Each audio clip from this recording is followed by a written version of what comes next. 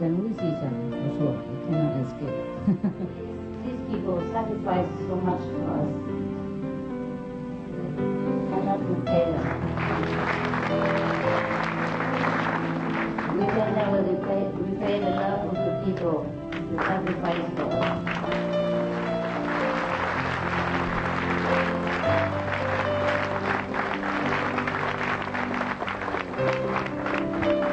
Many people, many other people, especially you. Work very hard.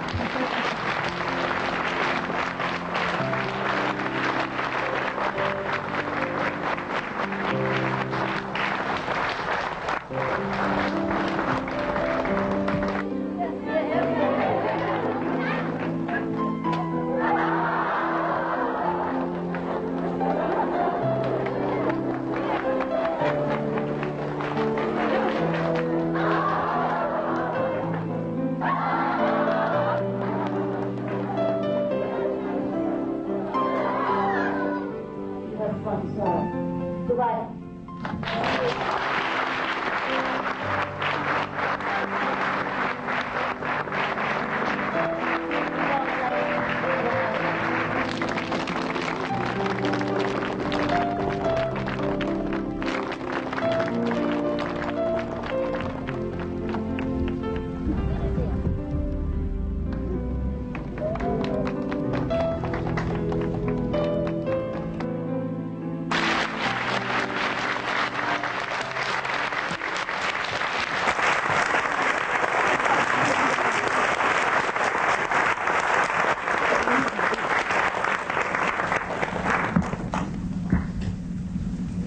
See, I thought that this place has nothing to offer for you.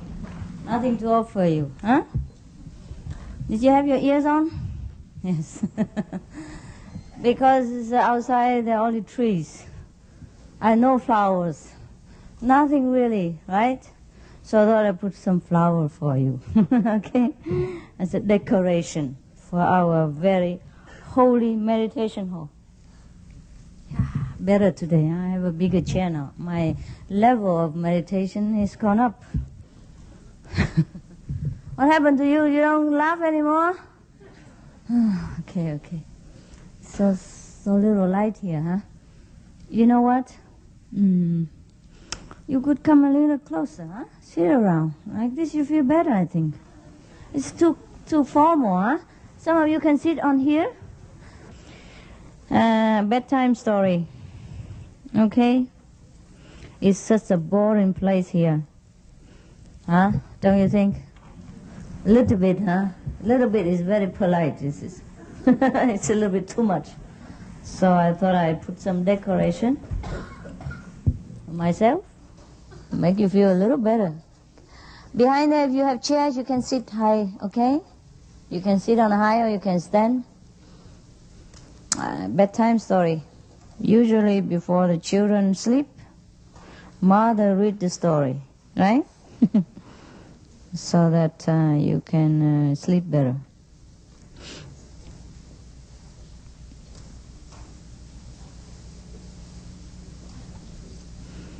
Right, now, there's some, sometimes you read the whole book and you can't find any good story, right? You waste the whole time. And you can select only one story or two stories at the most. Okay, now, there is a story about this. I don't know if I have told you all this story already or not. If I did, please remind me. Yeah, I'm getting old and I forget. Like the person today who wants to study English. Everything okay now? All the ears in order? Yeah? Your ears working? Okay. Huh? Yes? How to say yes in Poland? Tak? Tak? It's very good. And thank you. Cinque.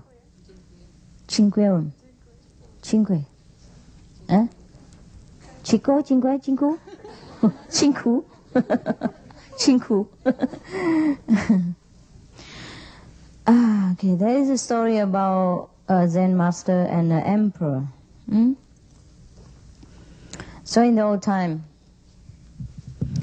many kings and great emperor like to study with a great wise master in order so that they will be wiser, and then they can take care of the nation and the state affair in a better way. So it happens in China, it happens in India, it happened in Japan. Yeah, that the emperors, the kings, most often go to a wise, so-called wise practicing master and ask for advice about state affair. So here is one of the story in Japan.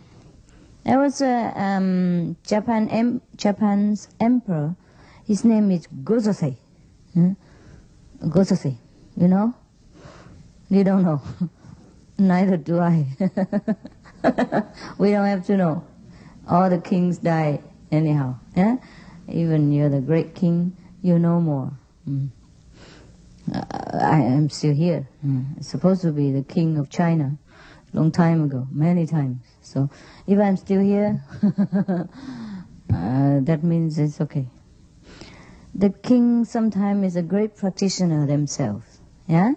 For example, in Vietnam, this is just introduction. It's not come to the story yet. In Vietnam, there were many kings who were under the influence of great Zen master or Buddhist master or Taoist master. As you know already, different background of religion doesn't mean different in enlightenment if we have the source of wisdom connected to us. Huh? Okay.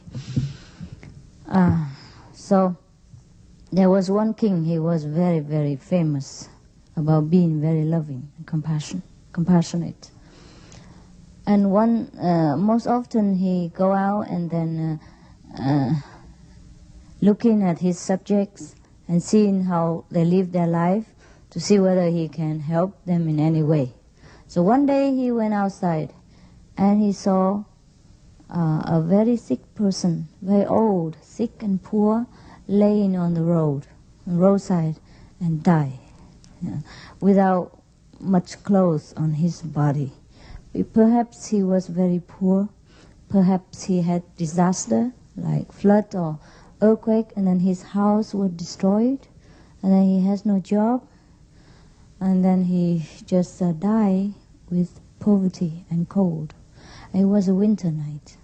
And when the king, the Vietnamese king, saw the dead body, almost half naked, he took off his own royal robe and wrapped around that person. It just shows that he was a very compassionate king. His name is Lý Thánh Tông. I don't know how to translate it into English. We don't need to. It means Lý is his familiar name, yeah, just like Müller or yes, and yeah, Clinton, for example, yeah, first familiar name, and then Thánh Tông means very respected saint, yeah.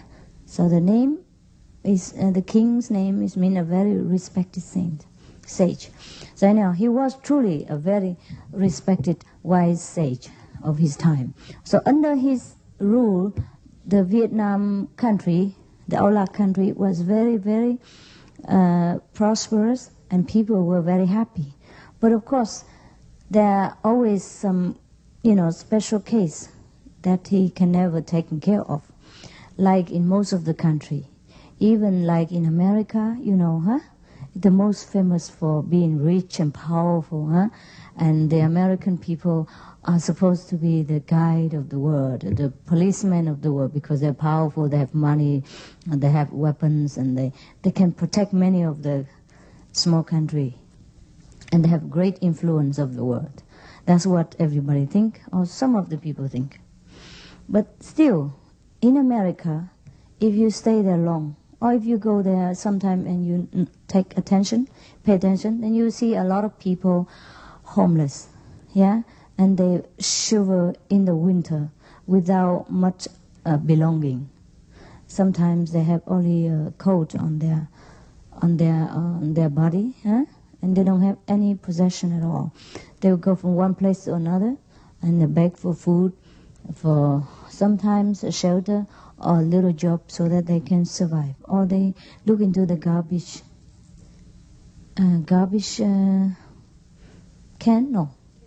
can, the dustbin, the trash bin, to take out some leftover food or something that people discard so that they can satisfy their hunger for a while.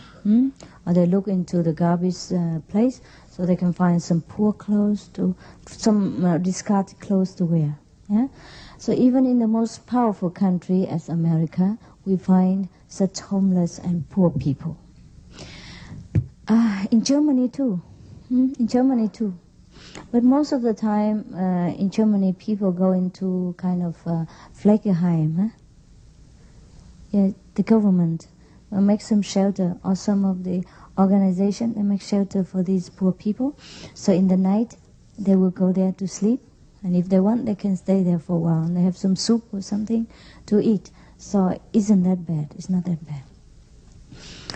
When I was living in Germany, in Munich, even though Munich was a very beautiful city and very prosperous, but still, sometimes you will find some people sleeping on the roadside or on the riverside. Yeah, next to my house there was a man.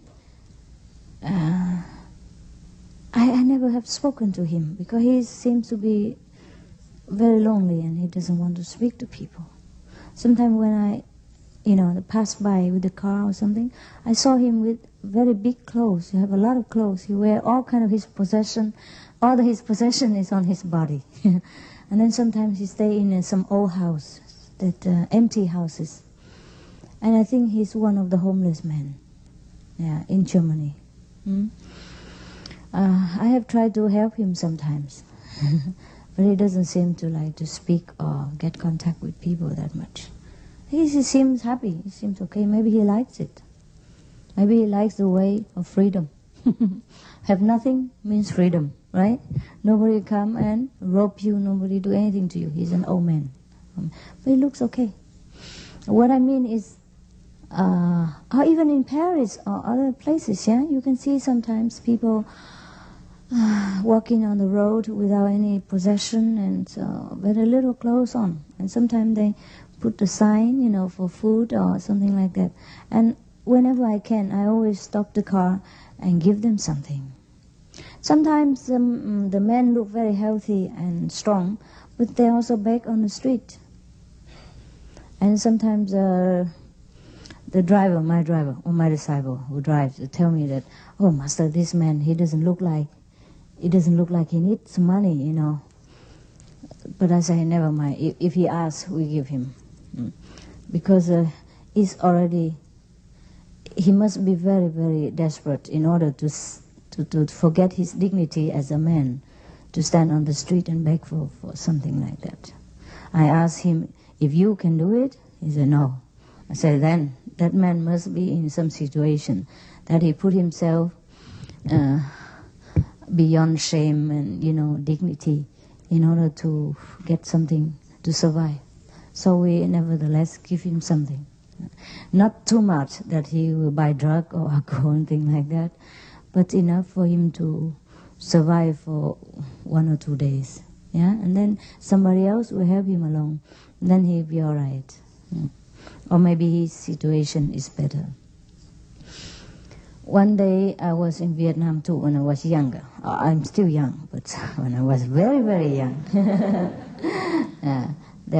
I was shopping in the market in Saigon, and then there was a lady, very old, not very old, around 60, very noble looking, good clothes, yeah, and good bearing. But she come and crying and begging everybody for some money because all her money has been stolen from her and she can't go back home.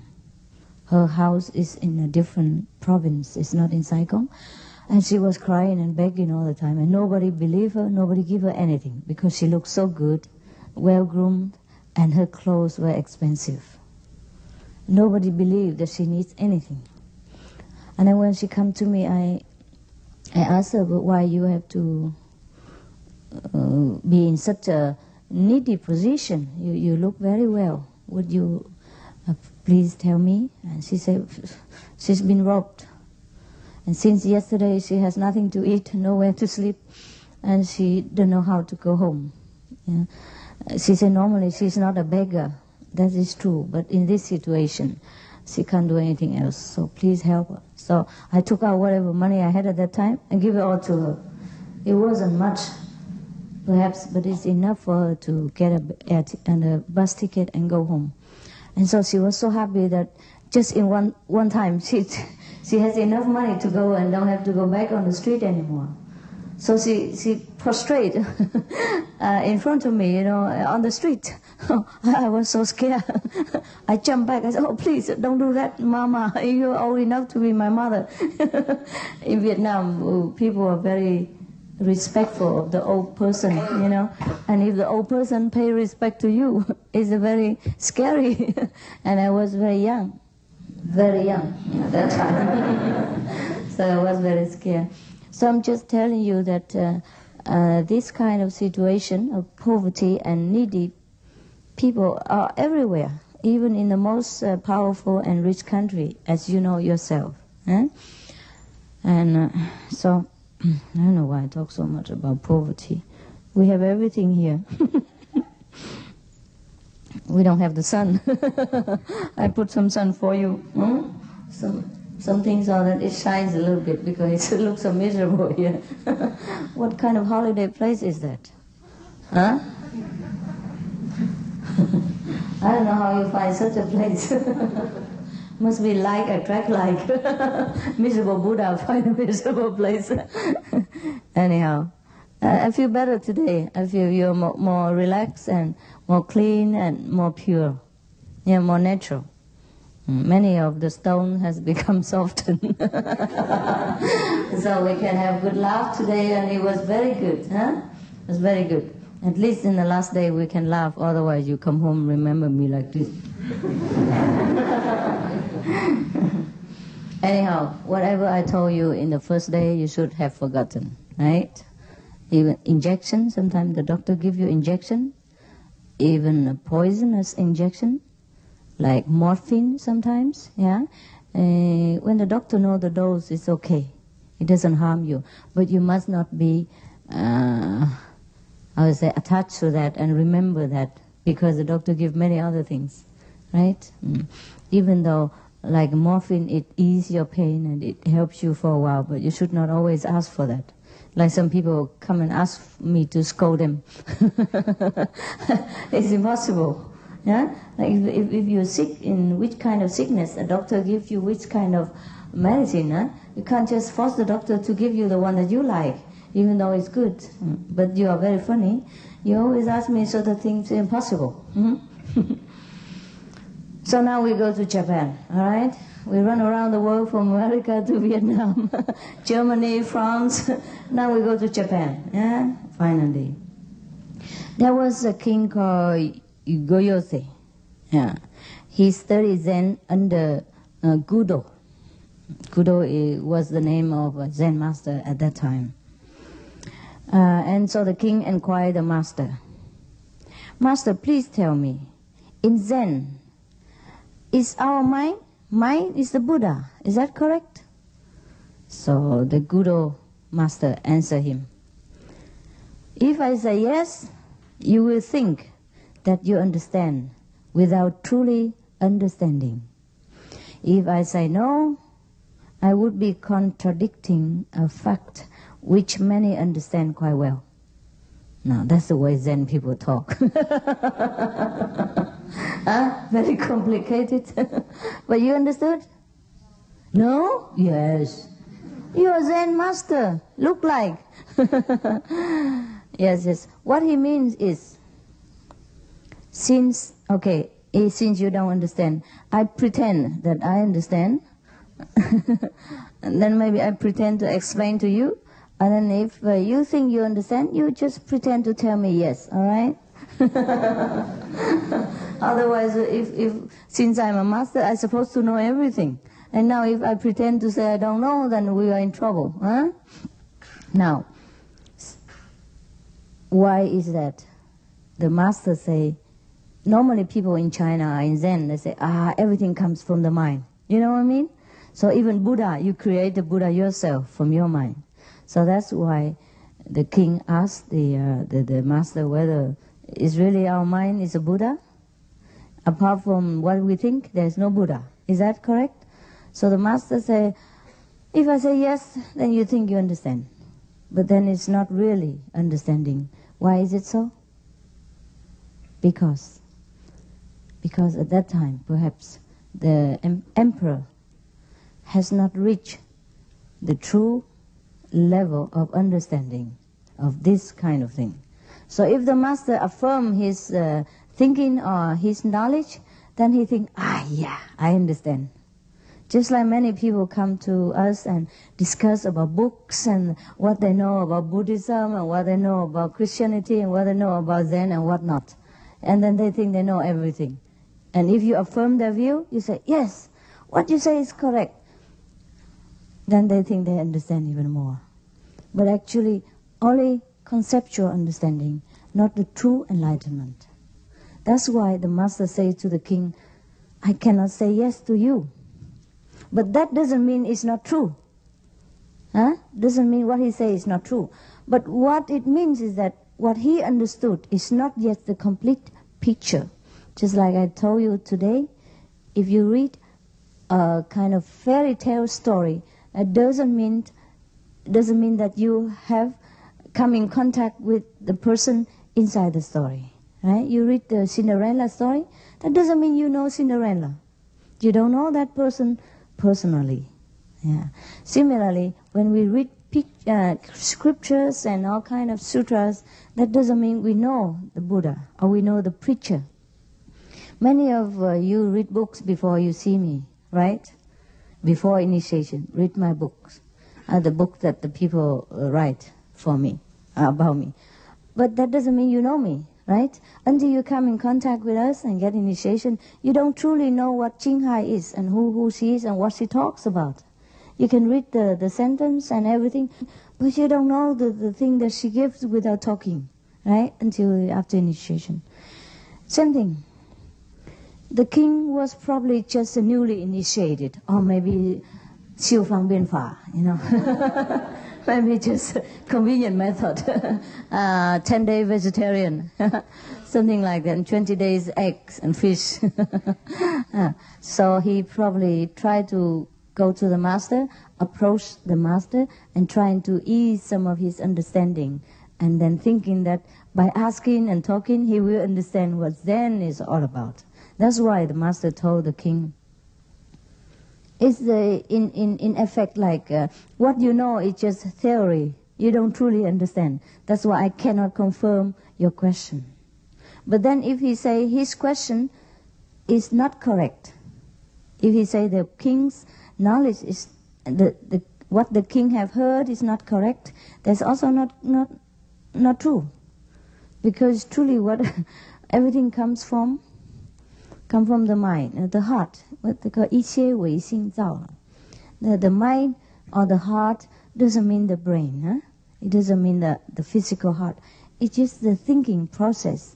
It's the illusionary world in which we weave our very dream world and every kind of imaginary scenery and level of consciousness.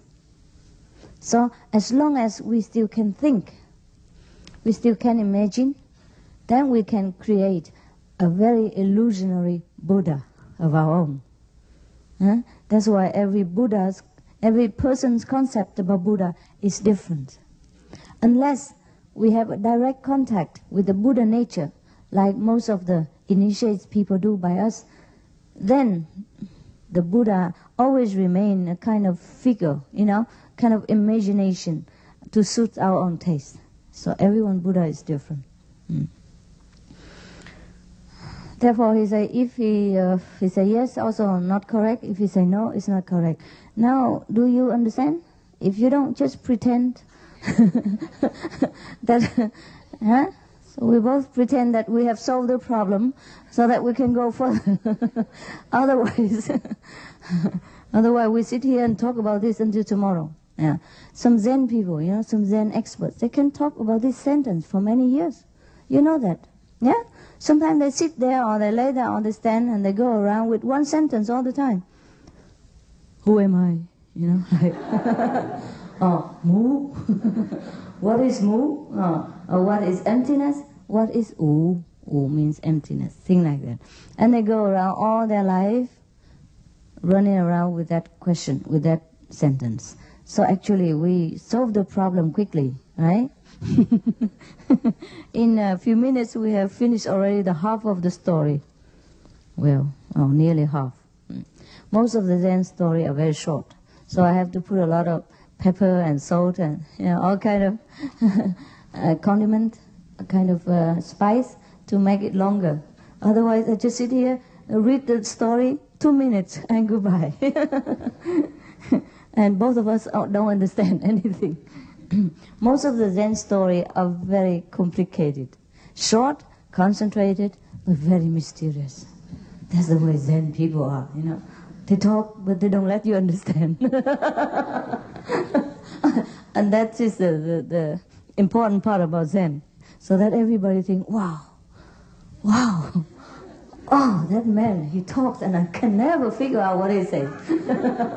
Oh, he must be very enlightened, wise person. Whatever he talks, nobody understands. Okay. Yeah, that's a problem. So now, another day, the king, I don't know if he was satisfied or dissatisfied with the answer of the master. But the book didn't say anything. Just stop there. Okay. So I guess the king probably pretended to be satisfied, just like we did. So they can continue their Zen lesson and relationship. So that the king would not lose his faith, that the master would not scold him and think, my God, such a stupid emperor you are. Yeah? How can you become king when you're so stupid? So he pretended to understand. So the story did not continue after that. So it says that sometime later, one day, the emperor asked his master again, Master, where does the enlightened man go after he die? Wow, that's a very good question. Do you know where he goes after we die? Yeah, you know? Really, you do? Fantastic. Because I don't. And then Guru answer, Master say, I don't know. Same like me. He said, I don't know. And the emperor was very surprised. I asked, Master, why you don't know? So the master said, because I have not died yet. So, you think that's a very correct answer?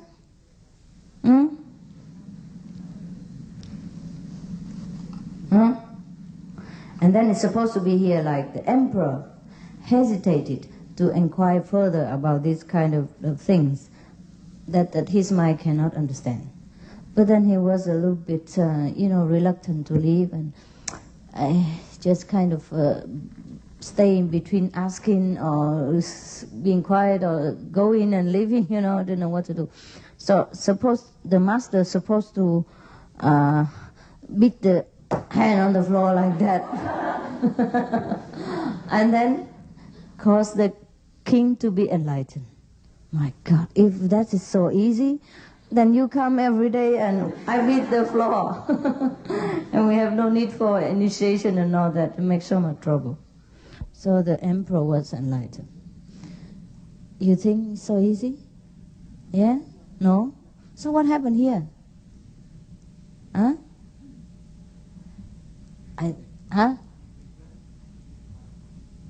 He what?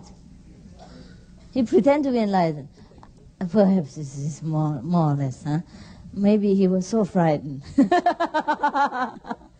Like when I scold you yesterday, and then you have no more question, no more problem.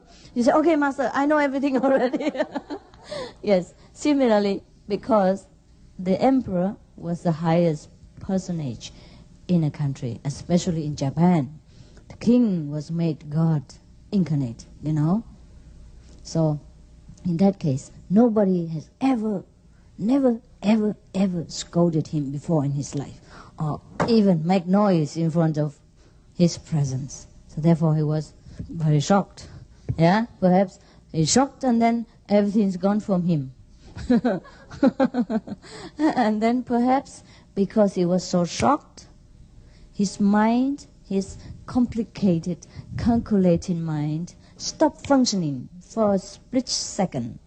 And then at that time, perhaps he was, empty enough, clear enough, pure enough to receive a flash of intuition knowledge.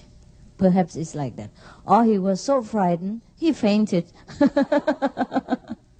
And then other people think he was in samadhi. Well, you have to save the king's face. You know, you can't say he fainted or collapsed. You must say he's in samadhi. Perhaps that's how the story goes. You see, even the king, if he has so much nonsense, the master will not beat him, but beat the floor. A symbolic, you know, you don't beat the king. Huh? Besides, what for do you beat a person? Huh? If a good person, you just beat the floor, he understands. So you see, when you come to a master, you must forget that you are a king. You must forget that you are a professor. You must forget that you are a very important or rich person in the society. Or you must forget even that you have some spiritual knowledge beforehand.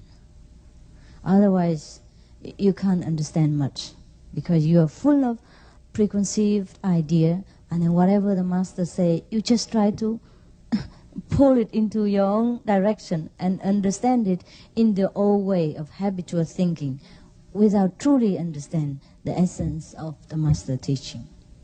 So it's good in this situation that at least the king has forgotten his position and let the master scold him.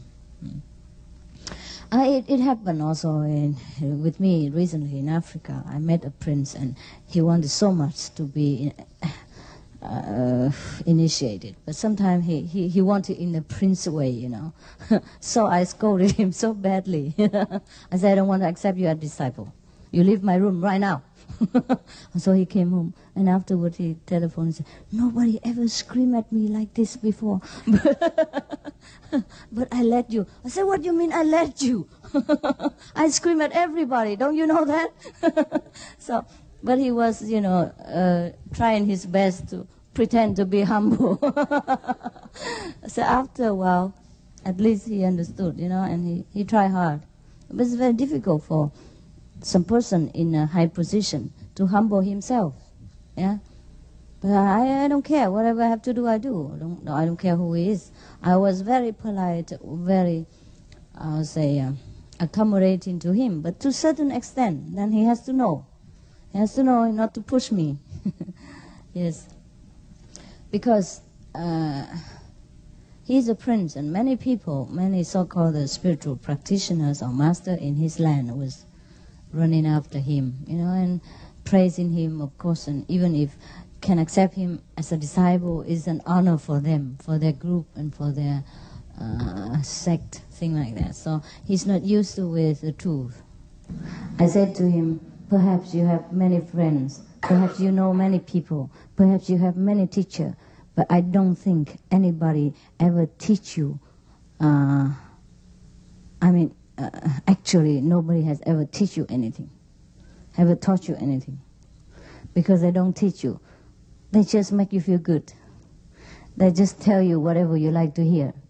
They just make you understand whatever you want to understand, or you already understood, confirming your viewpoint. But nobody has ever really taught you. He say, Yes, yes, yes, that's why. I know. That's why I come to you. So please teach me. I said, it's very difficult to teach you, but maybe I try. And then it's difficult, but okay, it's his choice. I have tried my best, and if he can make it better, it's good for him. If he cannot, what do I care? I have tried my best. But many times I scolded him.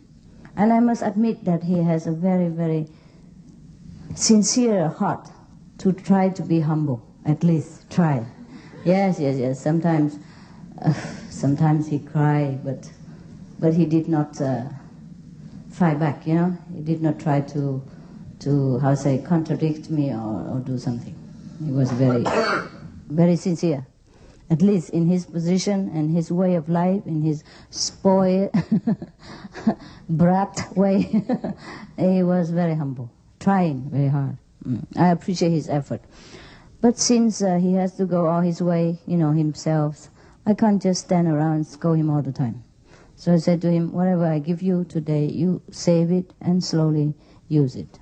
And we see each other. He wants to leave everything and come with me every day. Everywhere, but I can't stand you. I'm sorry. Enough, okay? Some other time we see each other. So when I can run to Paris, I was so happy to escape from a persistent disciple.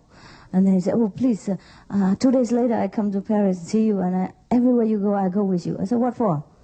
He said, well, I do anything you want. I said, I don't need anybody. I say already a few people around me already make me crazy. One more person, I die. But he likes to, so he thinks that when I go to Paris, I will let him know where I stay. I said, maybe. And then I never let, so I escape. Otherwise, you will see one black prince sitting here. We call him Teddy Bear. He looks like a black bear. He likes the name. His Christian name.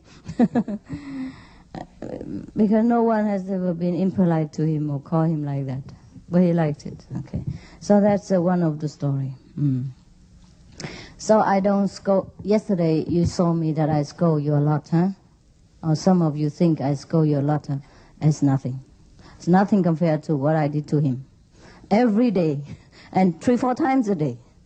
I didn't have time, so I had to wash him quickly. But he accepted it, you see. So he has improved a lot, very much improved. But I don't know if I left him, he will continue or not. Why did I tell you all this story? Why was it? What was it before? What was it before? Oh, yes, you have to forget your position, your power, and your secular or spiritual knowledge if you want to learn something new from a higher order, from a true teaching, from a true master. Huh?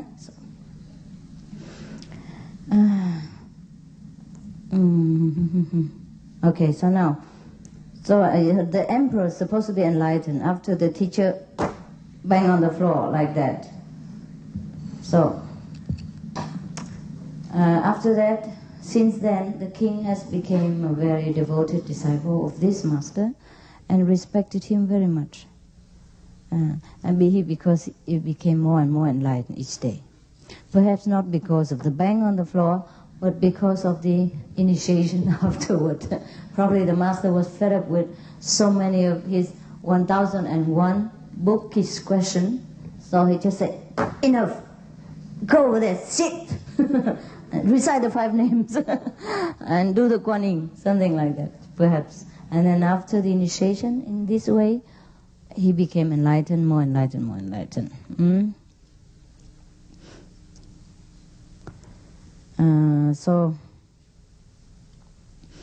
So the emperor is supposed to respect his teacher very much. That even in the royal court, he has allowed the teacher to wear the hat in the winter, because the master is getting older. Yeah. And one time he was very old, and he sat there and give lecture to people, and then he fell asleep. So the master just the emperor quietly retired to another place and let the master sleep. Yes. So that is the end of the story.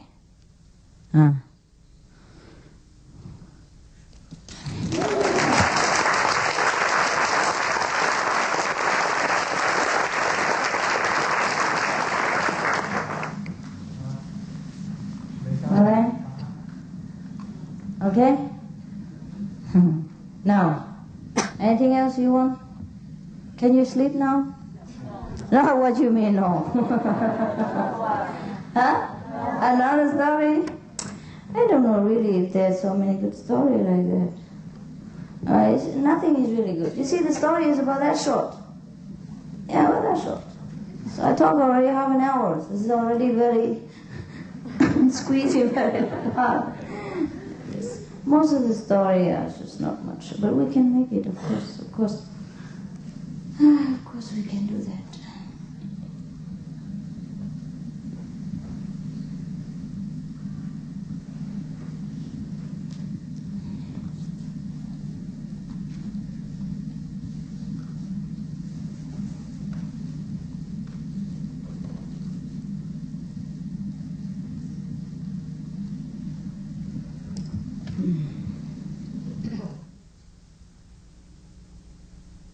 Let me see.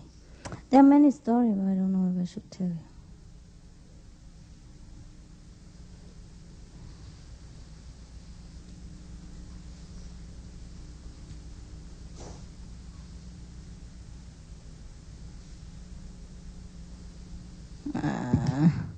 I don't know. Did I tell you about the tunnel?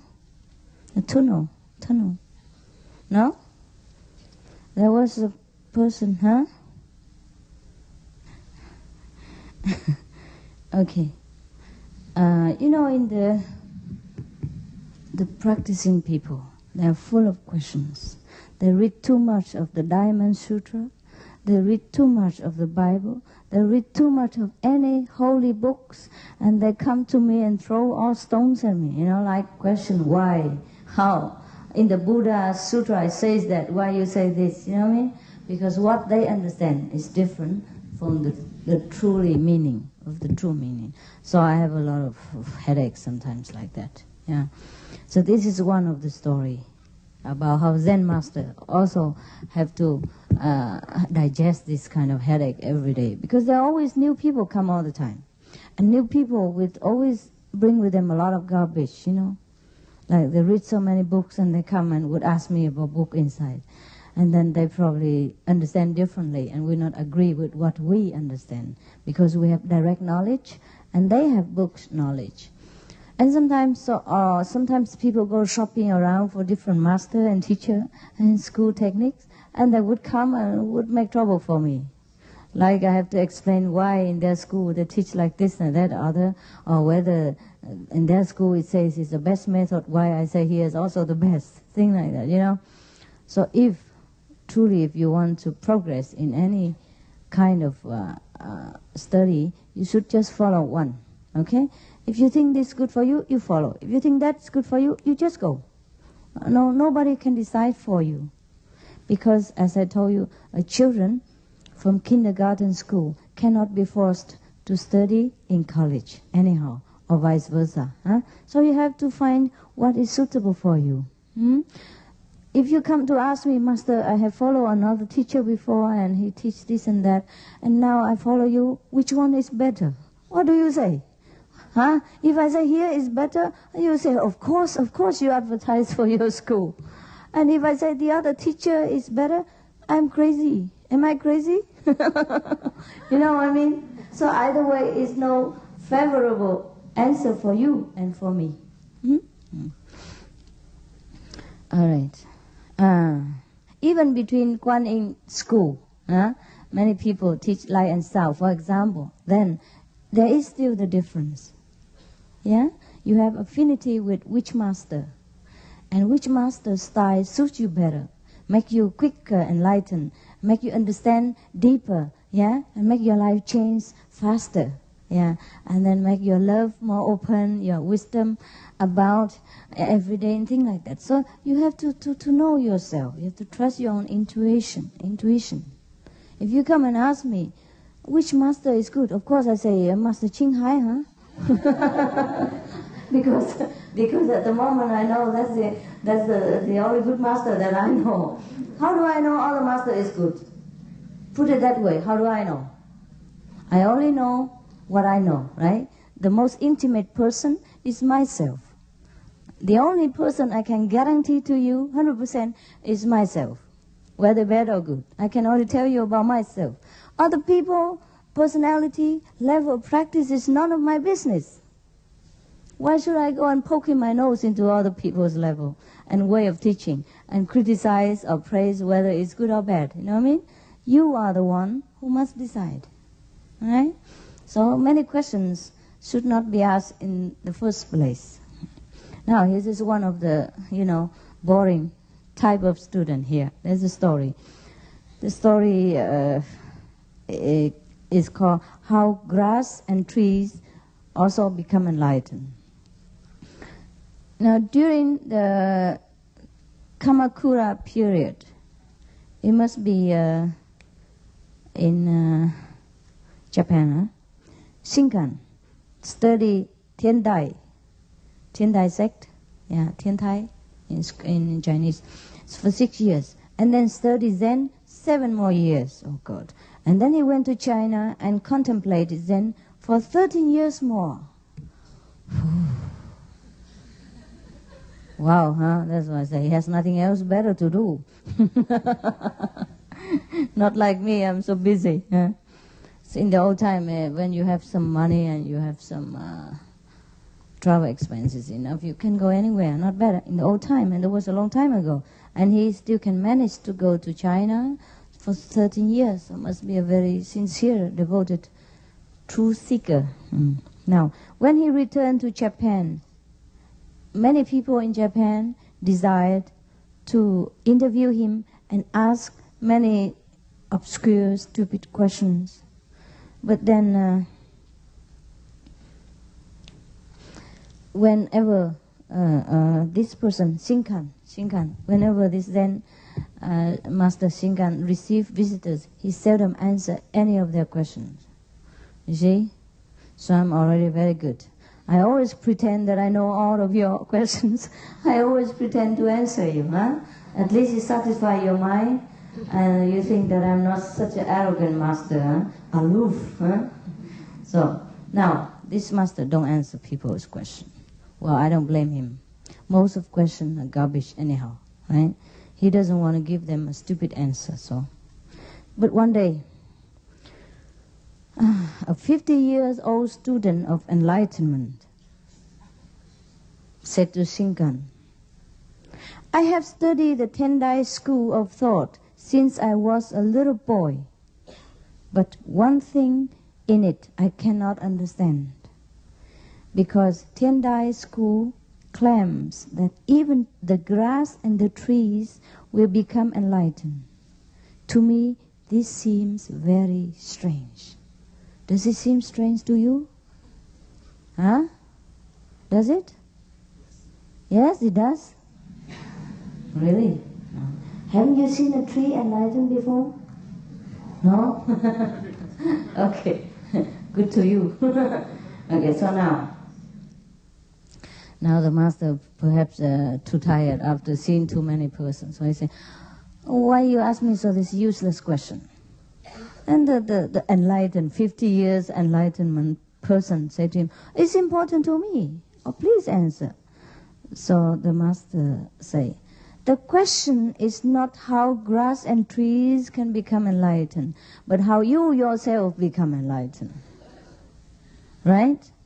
And so the person supposed to be more enlightened now. So he said, I never thought of it this way. So the master said, okay, now go home and think about it. So that's how he get rid of the enlightened person. You see, that's how people ask you all the time. Many people come to any master, not just to learn, but to sometimes ask stupid things. But in this case, the man is sincere. So at least he is very sincere. He didn't want to show off his knowledge or to argue with the master, really. But he truly wanted to know, because he didn't know. Even after 50 years of enlightenment in Tendai school, he did not know how grass and tree can become enlightened. So many people ask such useless questions like that. You know very well, huh? When you go into any Zen school, they would ask you, do you know what is the purpose of Bodhidharma went to China? Things like that, you know. So sometimes the master was fed up. In the old time, they get a chair and then bang over his head. I don't say nothing. But in the old time, people are more gentle. If the master did that to them, they will consider it as an honor. And even though they didn't get enlightened, through that, at least they saw some light, flashing light, they saw stars and things like that. When the chair was banged on their head, at least they saw some light. So maybe they pretend, at least if they're not enlightened, they pretend that they got some enlightenment. So they consider the master treat them like that is an honor. But nowadays, if I put a chair on everybody's head, oh my God, I'd be in trouble, right? I'm lucky that they don't put chair on my head. So you see now, many people ask such a garbage question all the time, and they come and show off their knowledge. The more of such question they know, the better Zen practitioner they supposed to be. So there happen to that such situation and such a kind of practicing fashion breeds a lot of funny story, or some kind of a little bit funny, some kind of a little bit not tragic, but just a little bit I would say funny, and you can say traumatic things. Like in Japan, the more of such stupid question you can answer, the more enlightened you're supposed to be. So many of people come there to study Zen in order to be enlightened. And if they cannot solve such stupid question, then they cannot become a Zen master, and therefore they cannot build a temple and become an abbot, thing like that. So sometimes they have to buy the enlightenment. How they buy the enlightenment? There are some books, in which all kind of such question is answered. Yes. So if they bribe very well some of the head monk or some of the monk in some of the temple, they can buy all this enlightenment in very cheap price. So in case you're dissatisfied with me, you can consider Japan as your next destination for enlightenment. It's all for the buying, Money can buy enlightenment. Because in the old time, the master left so many questions like this, which they call koan, you know very well. Huh? And the more koan you can solve, the more enlightened you're supposed to be. So some monks are impatient. They just buy it quickly. 170 koan solved in half an hour. And then when they answer the master, when they can answer the master the answer, and then the koans pass, and then they became master. In that way, enlightenment is quicker, more than immediate. In our place, we call immediate enlightenment, that's for sure. But then we have to sit there for 2 hours, listen to all kind of instruction and rules and all that. Over there, you don't need. You can eat meat, you can drink wine, you can do anything you want, most of the thing. And then you buy the enlightenment.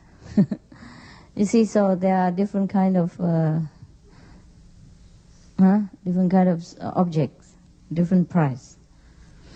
Now, do you want that kind of enlightenment? No?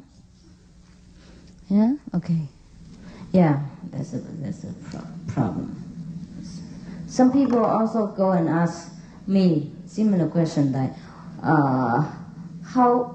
what kind of level, such and such person is, what kind of level Kuan Yin Bodhisattva is, and things like that. I said, you better know what kind of level you are in. It's better for you than to check up on Bodhisattva. Yes, it's similar story. Yeah. It is a little difficult to laugh tonight, because all kind of language you have to wait, right? In the afternoon it was more fun, when we have different group of people, it's more fun, no? Okay, maybe next time we do that again. Tomorrow you have only time to get up, clean your teeth, and pack your tent. It's so fast, See, so fast. Tomorrow you have to go already. Too fast. Too bad.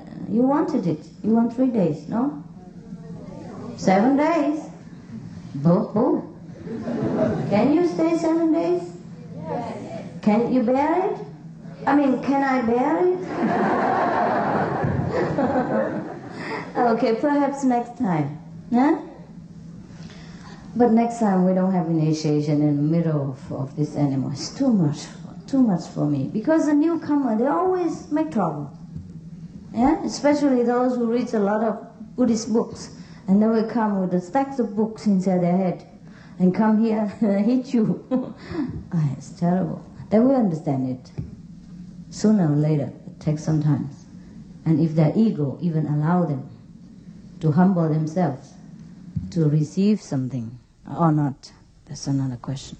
Many people cannot subdue their arrogance, cannot take the pain for their pride.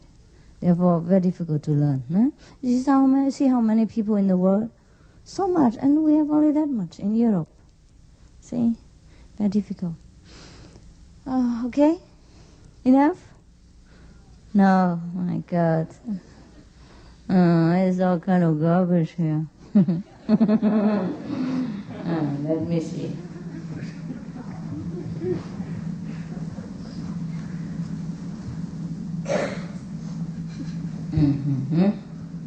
Okay.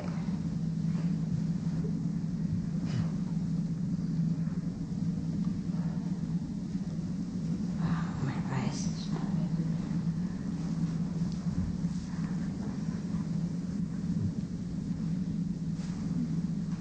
Okay, here. Yes, maybe some story for you. But I don't know if I have told the story already. Never mind. You pretend to hear it first time, that's all right. And I pretend that I don't remember. Okay, let me see which is better.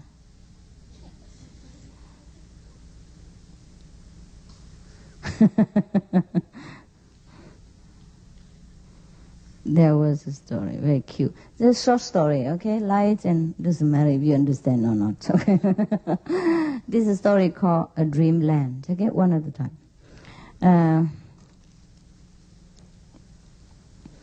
A disciple of Soyen Shaku related the story that his master used to take a nap every afternoon.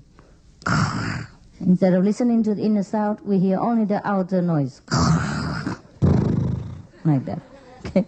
Maybe a different kind of Guan Yin method. He wake up also feeling very refreshed and recharged. So one disciple said that his master always take a different kind of Guan Yin every day, afternoon. So then the students always ask the master, why you do it? Why you take a nap every afternoon? So the master always answer them, I go to dreamland, beyond this world, and I saw old master like Confucius when in the old time, Confucius used to say he goes to the dreamland, he dream, maybe he meditate, and go to beyond the world and see other master. So he said he did that just as Confucius did before, went up and see some other master. Because when Confucius slept, he would dream of ancient sages and later tell his followers about these sages. Well, you know the story, huh? Sometimes you meditate, huh? It looks like you sleep, but you go up and you see some of the ancient master and then you converse to them, okay? So we understand very well what Confucius did, all right. But then,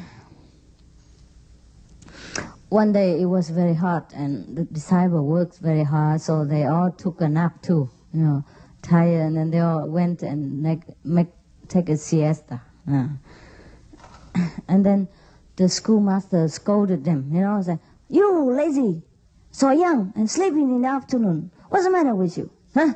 Why don't you meditate like me?" Okay. So the disciples said, "Well, we went to the dreamland as Confucius did." And then, so the master said, "All right, then tell me, what was the message?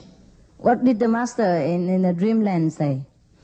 And so the students say, well, one of the students say, well, we went to dreamland and met the sages and the ancient masters, and then we asked them whether our schoolmaster came there every afternoon or not.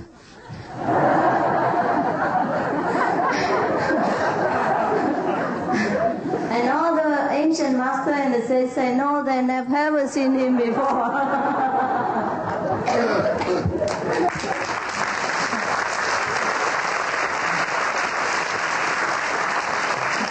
You like that, huh? You like the student who can beat the master.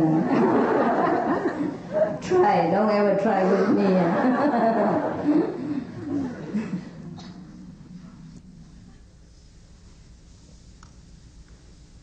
Wow.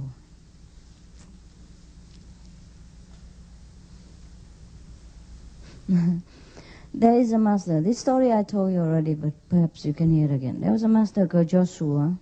He began to study Zen when he was 60 years old. He nearly reached the age of non-initiated possible. But then he managed, 60 years old. And then he continued until he was 80. It takes 20 years. And then he became realized, perhaps fully enlightened. And then he taught people from 80 until 120.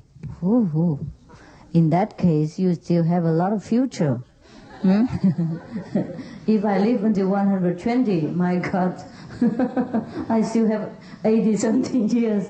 Oh, no. This is too frightening to think about. Okay, so now, a student once asked him, Master, if I have nothing in my mind now, what shall I do?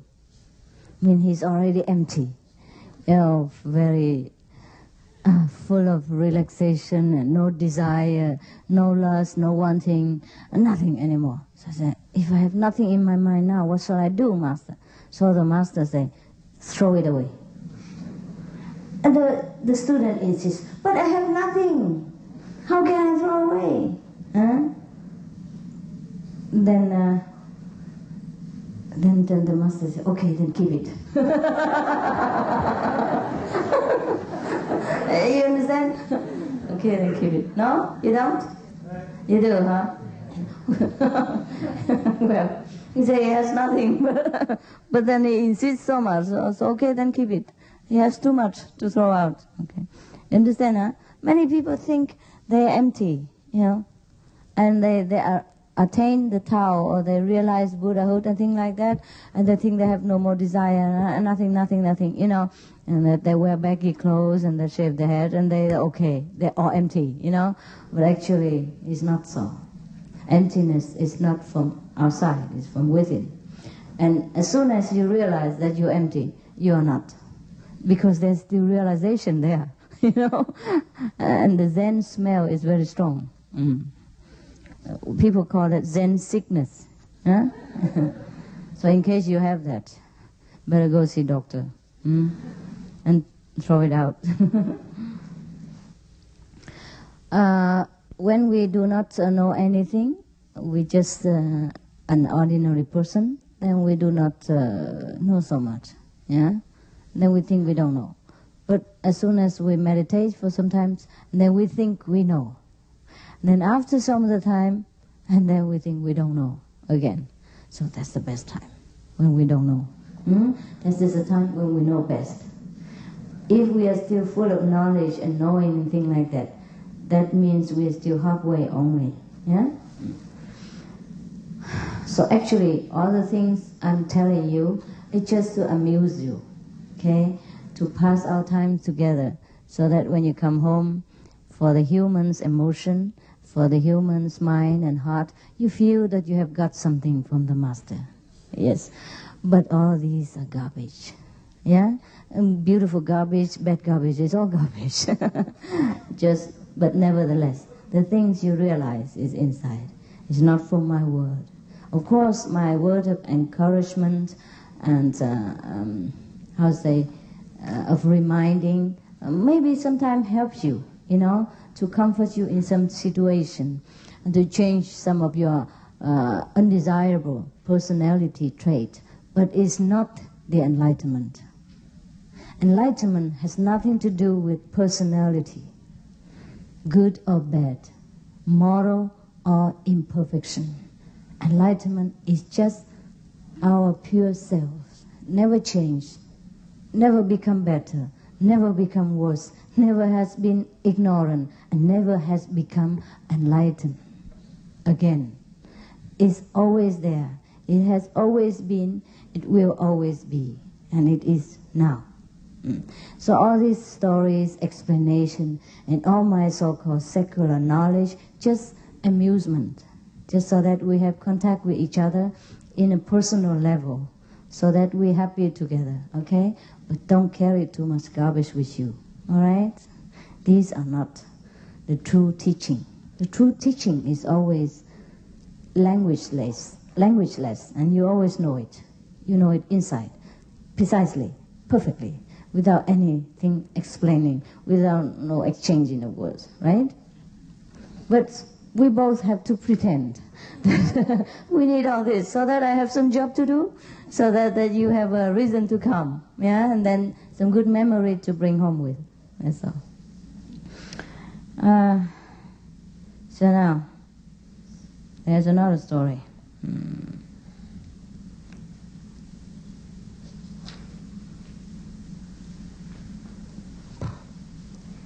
Some of the stories is very confusing to me. I forget it. Okay, there's a story called Zen in a Beggar's Life. Okay. Tosui was a well-known Zen teacher of his time. He had lived in several temples and taught in various provinces. He was a famous teacher of his time, has many students, and has a lot of temples and things like that. What's the matter? Huh? Is crying time already? Never mind. Save it for tomorrow. We still have a lot of time. Right? When you go on the bus, you can cry. Now just laugh. Huh? Live in the present moment. Zen, okay? Be Zen. Now it's Zen o'clock. It's really 10 o'clock, so don't cry now, all right? Okay, listen. But the last temple he visited accumulated so many disciples that Tosui, the master, told them he was going to quit the lecture business entirely. Wow. How come? Perhaps too many people, huh? And he feels that people just go there without a real motive. When there are too many people assembled together, I don't think maybe the master ordinary of a little bit more young, medium master can't handle. Yeah? Because in the old time, mostly the Zen people, they accept only a certain amount of disciples, as much as they can handle. Still now. One Zen master I know in Taiwan, he only accepts about 25 to 50, at least at the maximum 50% for a 7-day retreat, because he said he can't handle more than that. Not because of the place. I don't know why he can't handle more than that, but that's his business. He never tell me. Secret. Chinese people, they keep all the business secret to themselves. You know that? Yeah? You don't? Okay. Anyhow, so maybe the same in Zen temple, to accept just certain amount of people. But he was so famous, and too many people come to him, so he decided to quit his job.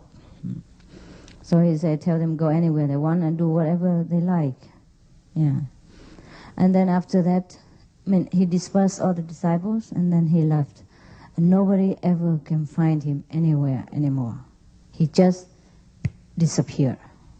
Wow, that's a good idea. Very interesting. I keep thinking about that idea many times, but spend a lot thinking. Costs a lot of energy, you know. So I could just keep thinking, and then all my energy is spent on thinking, and then I don't do anything about it yet. Not yet. I still continue to think. Okay. Sometimes when you press me too hard, when you throw too many garbage at me, or when I don't know what, or when my mood is not so good, or when the Buddha told me to scold somebody, then I don't like. Yeah. Sometimes I don't like the job I do. I like the job as a whole. It's not bad, but I don't like some of the detail. You know what I mean? Yes. Like if the teacher have to handle some naughty children in the school, that part the teacher doesn't like. Not that he doesn't like the teaching job. Okay, anyhow, I keep thinking about that. It's a very interesting idea, anyhow, to think about. So he disappeared like that. Nobody can ever find him. 3 years later, one of his ex-disciples, there's such thing, ex-wife, ex-husband, ex-president, and ex-disciple. One of his ex-disciples discovered him somewhere under the bridge. Yeah, because he lives together with the beggars. And the beggars, those homeless people, they mostly find a bridge, under the bridge somewhere, and they settle down there. Did you see something like that? Somewhere? Where? In Germany? In Poland? Stockholm too? Okay. And in India, most of the monks, they just beg for food, and then when they go home, they sleep under the bridge. Yeah? The bridge, sometimes there are some kind of compartment, you see? Yes, it looks like a small room, and then they find shelter there, and then they cover themselves. So at least they can have something against the wind in some direction, not all direction. Yes, maybe one day the bridge is like this, and one day the wind blow from this way, and they sleep here. And next day the wind blow from that way, and they sleep over there. So it's not bad, It's no door and no lock and no need to worry about thieves or anything. Very interesting life. So one day, the disciple found him along, together with these beggars. So, in Kyoto, Kyoto, Japan, the capital of Buddhism in Japan, the capital of spiritual practice in Japan in the old time. And still now is still a lot of temples there. It's a very interesting place to visit if you want to. I'm not sure because I have never visited. Everybody tell me to go there. Yes, for enlightenment. Maybe I save it. When I have no more disciple, I'm old, I have no more teeth, and I can go there for enlightenment. So the disciple discovered the master again and implored him to teach him as a disciple again. So the master refused, but the disciple insisted, as usual, always. The disciple know better and must show sincerity, Anyhow, so he insists that the master accept him and teach him. So the master said, okay, if you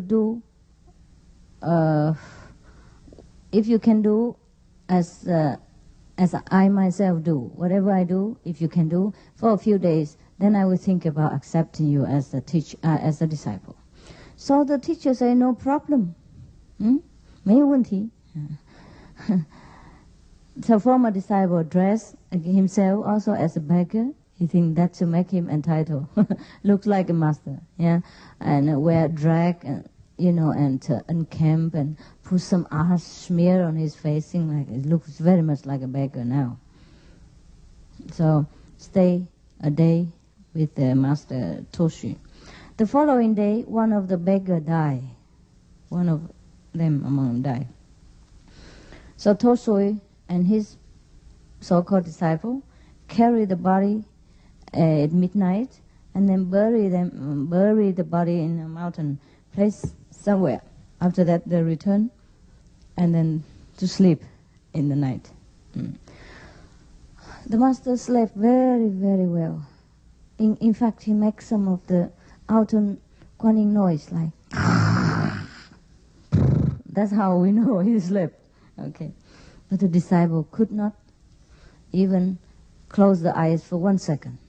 He kept thinking of the dead body and the smell and the sight of it, the swollen faces and the protruding eyes and the nose water running and the unkempt and glad hair and the flies going to the nose and all kind of thing like that. And he can't sleep at all. But nevertheless, he stay. But the worst thing comes in the morning. In the morning, the disciples prepare to go on baking with the master, as usual, because they're baker, right?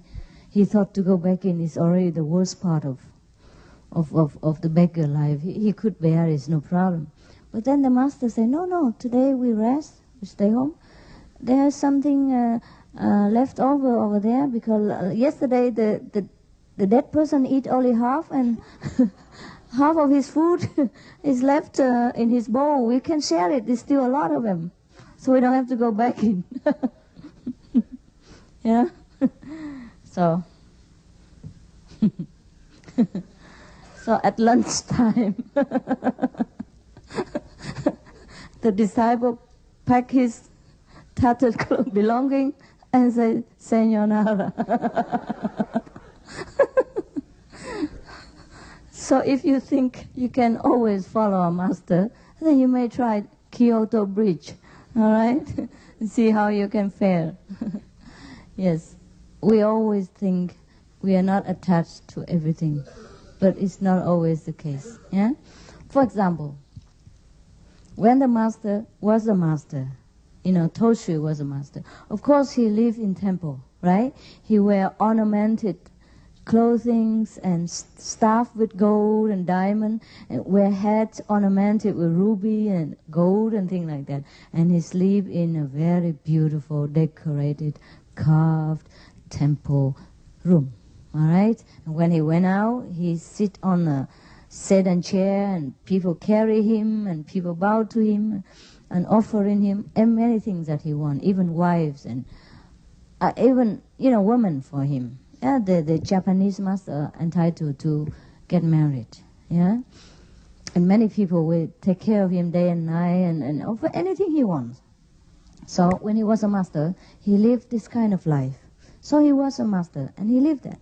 But when he became a beggar, he's no longer a master, and he truly entered a beggar's life. So whatever there is in a beggar's life, he just accepts. He lived truly the present moment. When he was in a master position, he lived as a master. When he was in a beggar position, he lived just as a beggar. But the disciple cannot do that.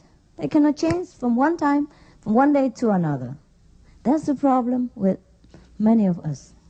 Because we are too attached to one position or another, from one conception to another. We cannot truly put down the things of yesterday. It's a lot of difficulty. I know some of the people who used to be, at least one, used to be first lady and things like that, a great personage in a society. And after they have to relinquish their power due to time, their term has ended, or that they lost the election to re-elected again, or they lost their power due to some revolution or thing like that. After that, they cannot switch on to another kind of life, which is less glorious, less comfortable, and less abundant. And they continue to feel miserable, and they cry and all that. And they try to keep the old style of life, like everywhere they go, they must have bodyguards and limousine and things like that, even though they don't have enough money anymore. And sometimes when they visit me, they send their bodyguards come in first and check my room, see whether I have any weapon hidden underneath, I should check their bodyguards, see whether they have anything to harm me. You know what I mean? For something like that. They come and check my room before the lady come, as if she is still the first lady. You know what I mean? What for do I want to kill her? Nobody want to even know her anymore. You know what I mean? So that is the thing. And who's supposed to check who is a funny story. You know what I mean?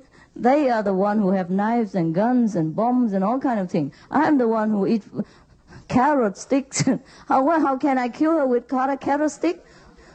Or I kill her with a candy or cookies or what? You know what I mean? Yeah. It's very funny. They're just habits. They cannot realize that whatever you are, in whichever situation, you just live that situation, and that's all right. But that's the one problem with the democracy.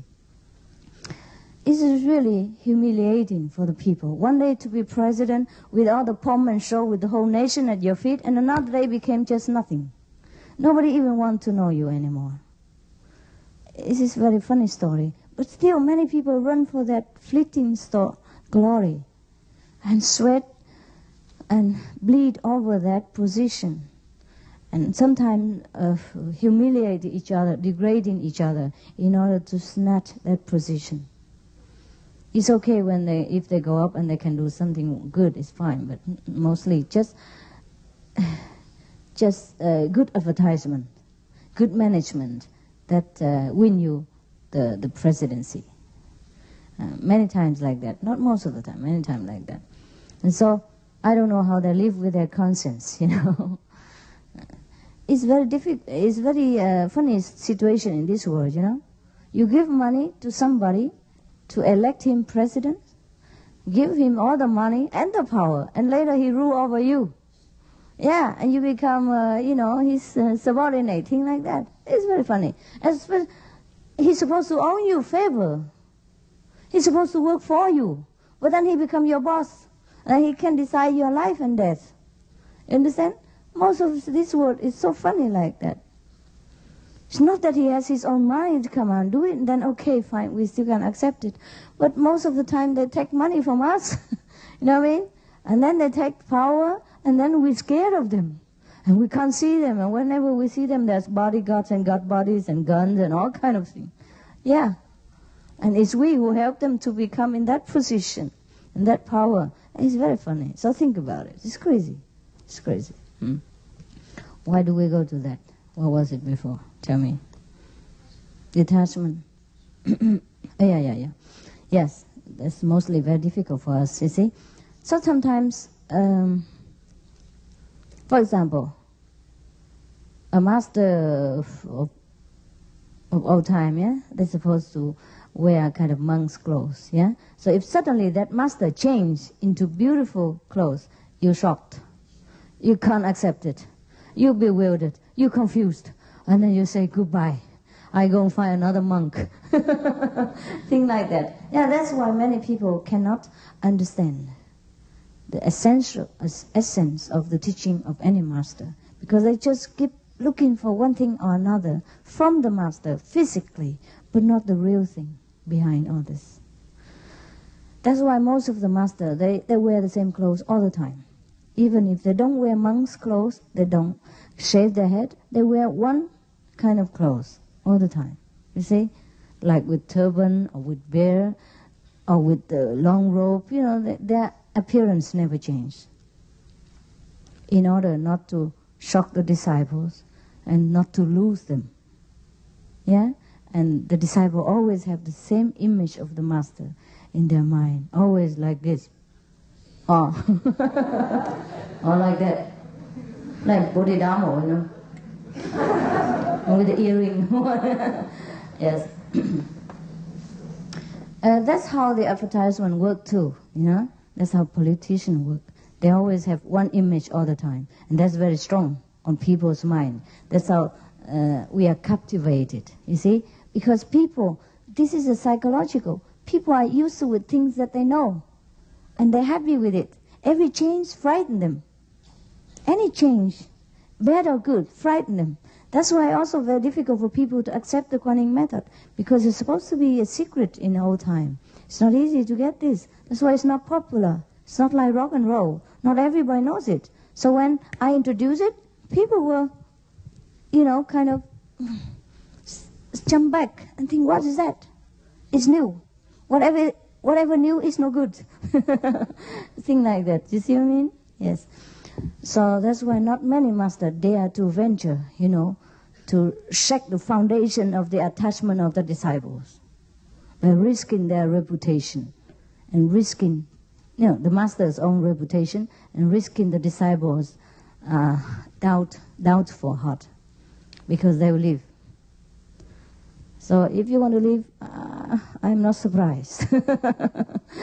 If you want to stay, I'm also not surprised, because you're wise. Yeah? If you're wise, you stay. If you leave, it's also okay. Whatever you do is fine. Yeah? But the thing is, that's why you see since the ancient time, there are many sects, many schools. It's always kind of uniform. You see, the master wear like that, and the disciple, the one who follow, wear the same thing. But I wanted to make a change. So many people did that already, and it didn't work. So I want to make something new, see how it works. And it worked. Huh? It does work, huh? It does, huh? Okay. I mean, you love the master anyhow. Doesn't matter what the master look, right? But if something new every day and something nice, also is pleasant to our eyes. Yeah? Because, especially here, the surrounding is so miserable.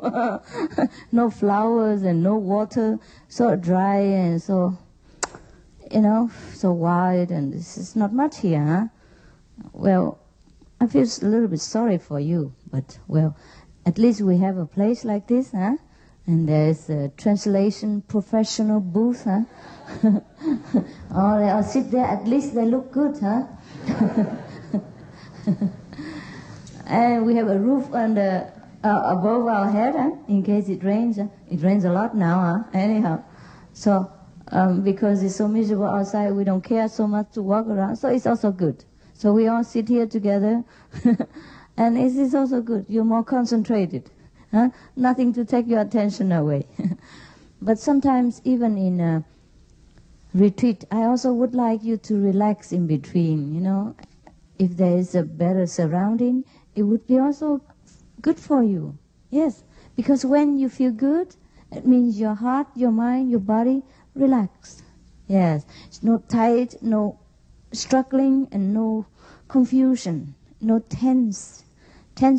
Yeah, so it's just completely relaxed, and then you become childlike, more happy. Then nothing obstructs you. Just like when you fall in love. You feel good and you relax, and then you don't feel angry, or nothing disturbs you so much. So the environment is also very important. Especially we are here only for a few days. Yeah, when we first came, the first impression we see is yellow grass, brown tree, uneven stone rows, and nothing else. See what I mean? So you feel a little bit, agitated and things like that. If you come immediately, you see, good welcoming, flowers everywhere, some sound of water running, yeah, beautiful trees, and people happy and things like that, and you feel immediately tune in with the surrounding, and you don't feel like you are alien person, don't feel stranger in this land, and immediately you tune in and you meditate. You feel the smoothness between you and around you and the nature. So there is no obstruction in between. But when you see a lousy environment, it does affect us, does it not? Did it affect you? Yeah? If it's not, then you're better than me. It affected me. I didn't like it. When I stepped out, I said, oh my God, I don't like it. But I already knew. I just accepted because of you. I already knew it's not going to be that good. Yes, I told them before we came here. I say, it's not going to be very pleasing to you. It will be very disappointing. So we try to, pass our time and quickly, and then we pack and go. So, okay, huh? Okay.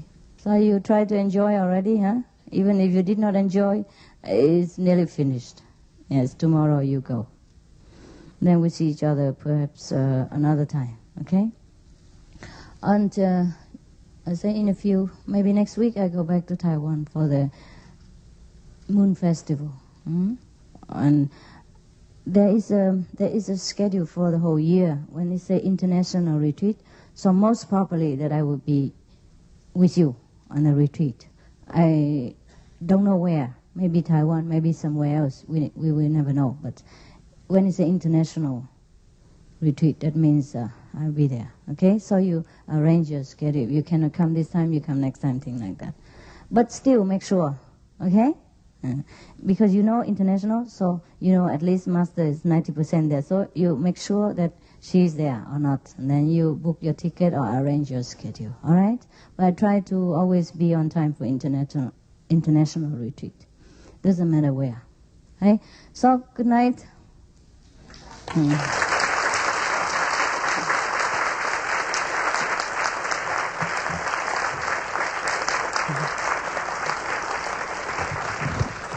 And since you have seen me already here this week, you don't have to go to Taiwan for the mooncake, okay?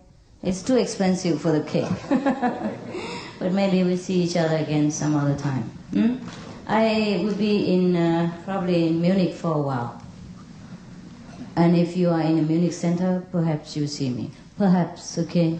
I don't say anything, because I hate to promise. If I promise, I have to come. And I don't like that. Oh! My Zen, my Zen dropped on the floor. So everyone is happy?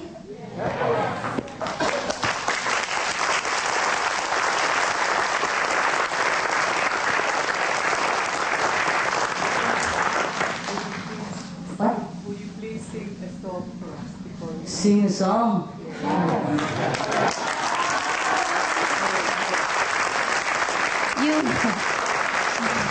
You have all the tape. I will try to improve if I can, for the next CD or something like that. But huh? Đẹp không? Bữa nay nó đẹp hả? She said I'm very pretty today. I said only today? Not every day? Okay. Extremely? You like white? Okay. It's just because it says represent the purity inside you, so you like it. Actually, it's not much. You know my design, yeah? You see it?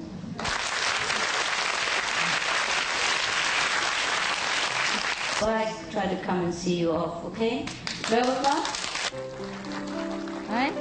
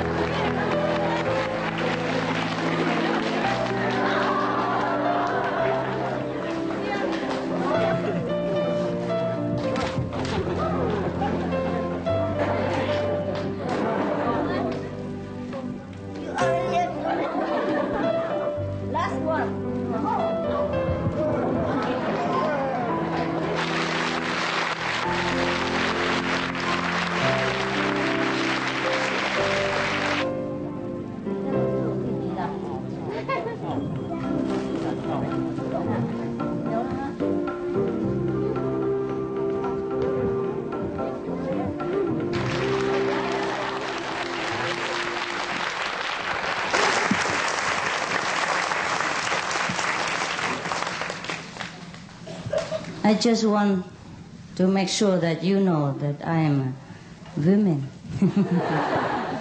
And to make sure that you know that women can also become Buddha.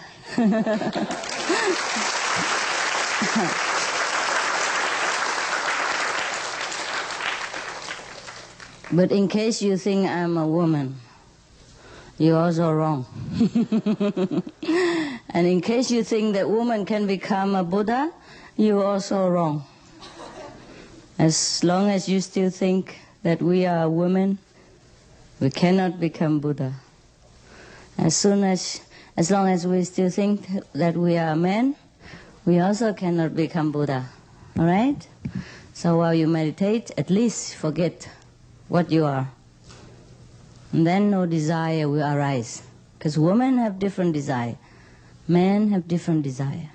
So if we don't think that we are men, we don't think that we are women, everything will come naturally.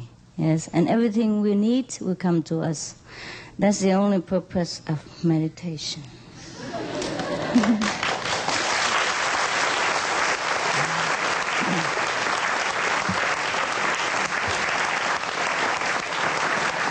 Thank you. Anyhow, we have to go. If not today, then tomorrow. If not tomorrow, then the day after. But we will have time to see each other again, I hope. If not, then we see each other for sure. You cannot escape. Besides, during your meditation or during your daily activities, we are always together. You know that. Huh? And if you still don't know, try to know by putting more attention into whatever happens around us. You will know that the Master Power is always with us and that we are always together. We are always together. Yes, everyone. Yes. And then finally, there's no one. But it's all right to be individual like us. It's all right. It's all right to have me, you, because like this, the play goes on. Like this, we have something to do. Like this, we have something to pass our time in this illusionary world. Otherwise, if we every day realize that everybody is one, me and you are nobody, and nobody is you and me, then sometimes it's boring. We have not much to do. Eh? I saw some of you are crying, but you know what? Men don't cry. Only Buddhas cry. I have to take the opportunity before we go to thank the kitchen staff. Is the kitchen staff here? Where? All of you? Kitchen staff here? Every day same? Đâu kêu mấy người mà kitchen nhá, kitchen. À, tội nghiệp không? Ăn uống gì mà lo ăn dữ vậy? They take care so much. Every day the same one? Yeah? Different every day. So anyhow, come here.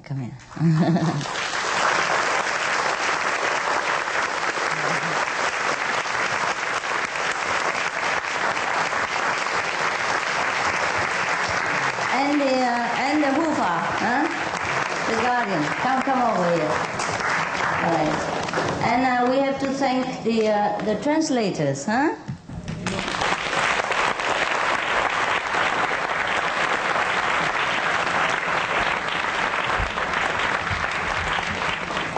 These days, these people sacrifice so much for us, and we cannot repay them.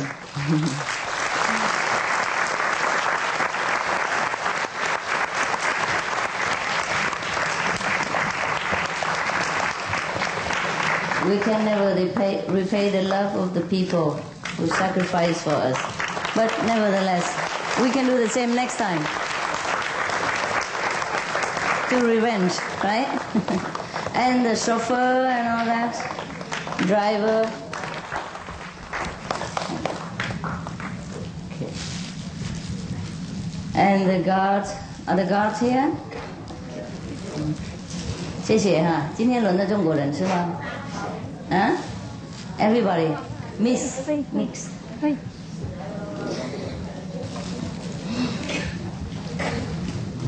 Michael, right? Daniel. So you know I'm getting old. Jasper. Indian name? Thank you. Oh, how come so many people? What's all this? No, you all have already. Come. Different day, never mind. Take. That's it. Don't take my time. Go. Get. I just symbolically gave the people today because I didn't have. All of you have already. What is the matter with you? Huh? Do you think you cook for me? Anyhow, come. Share, okay? Share that. That is for the kitchen only. The other people, hands off, okay? Anyhow, and many people, huh? Many other people, especially me. Yeah.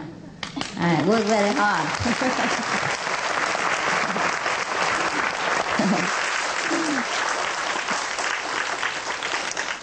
I work very hard with you in order so that we clean the floor, the floor of our ego. And then today everybody looks so good, radiant, and punctual.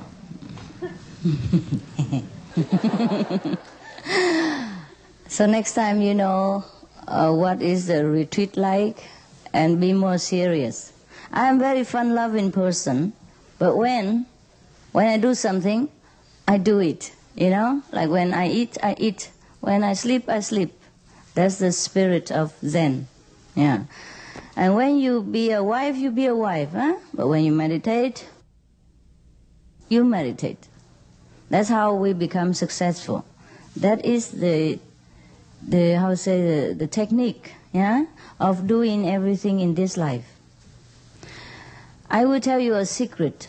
There's nothing mysterious about meditation and getting everything we want after meditation. There is not a God who sit there and give you or take things away from you. There is a way to children out behind there, okay? You see, that's why I cannot have children on the retreat, huh? Because they make trouble. It's not that they're bad, it is the children are like that. The children cannot sit too long. And besides, you know the story I told you about the other master, huh? See? If you insist to have something from me, maybe I will give in. Maybe I give it to you, but later you won't have anything else again. Because sometimes the karma is very difficult, you know? That person just see the children once, and then later he cannot see anybody else anymore. Now he doesn't even let his disciple from Germany come to see him. Nobody comes see him anymore. See that? See the price we have to pay for the children. Sometimes terrible. I hope you realize that later, and don't ask me too many things, all right? Like why the children cannot come and sit here with you, and why some people cannot sit here, because you cannot behave the way it should be. Huh? Now my time is up. I'll tell you next time, okay? I'm sorry, I must go.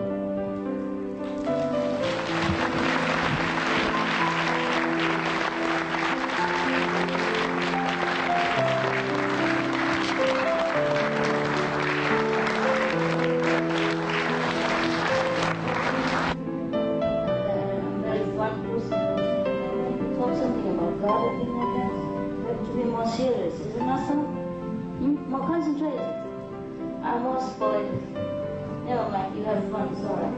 Goodbye.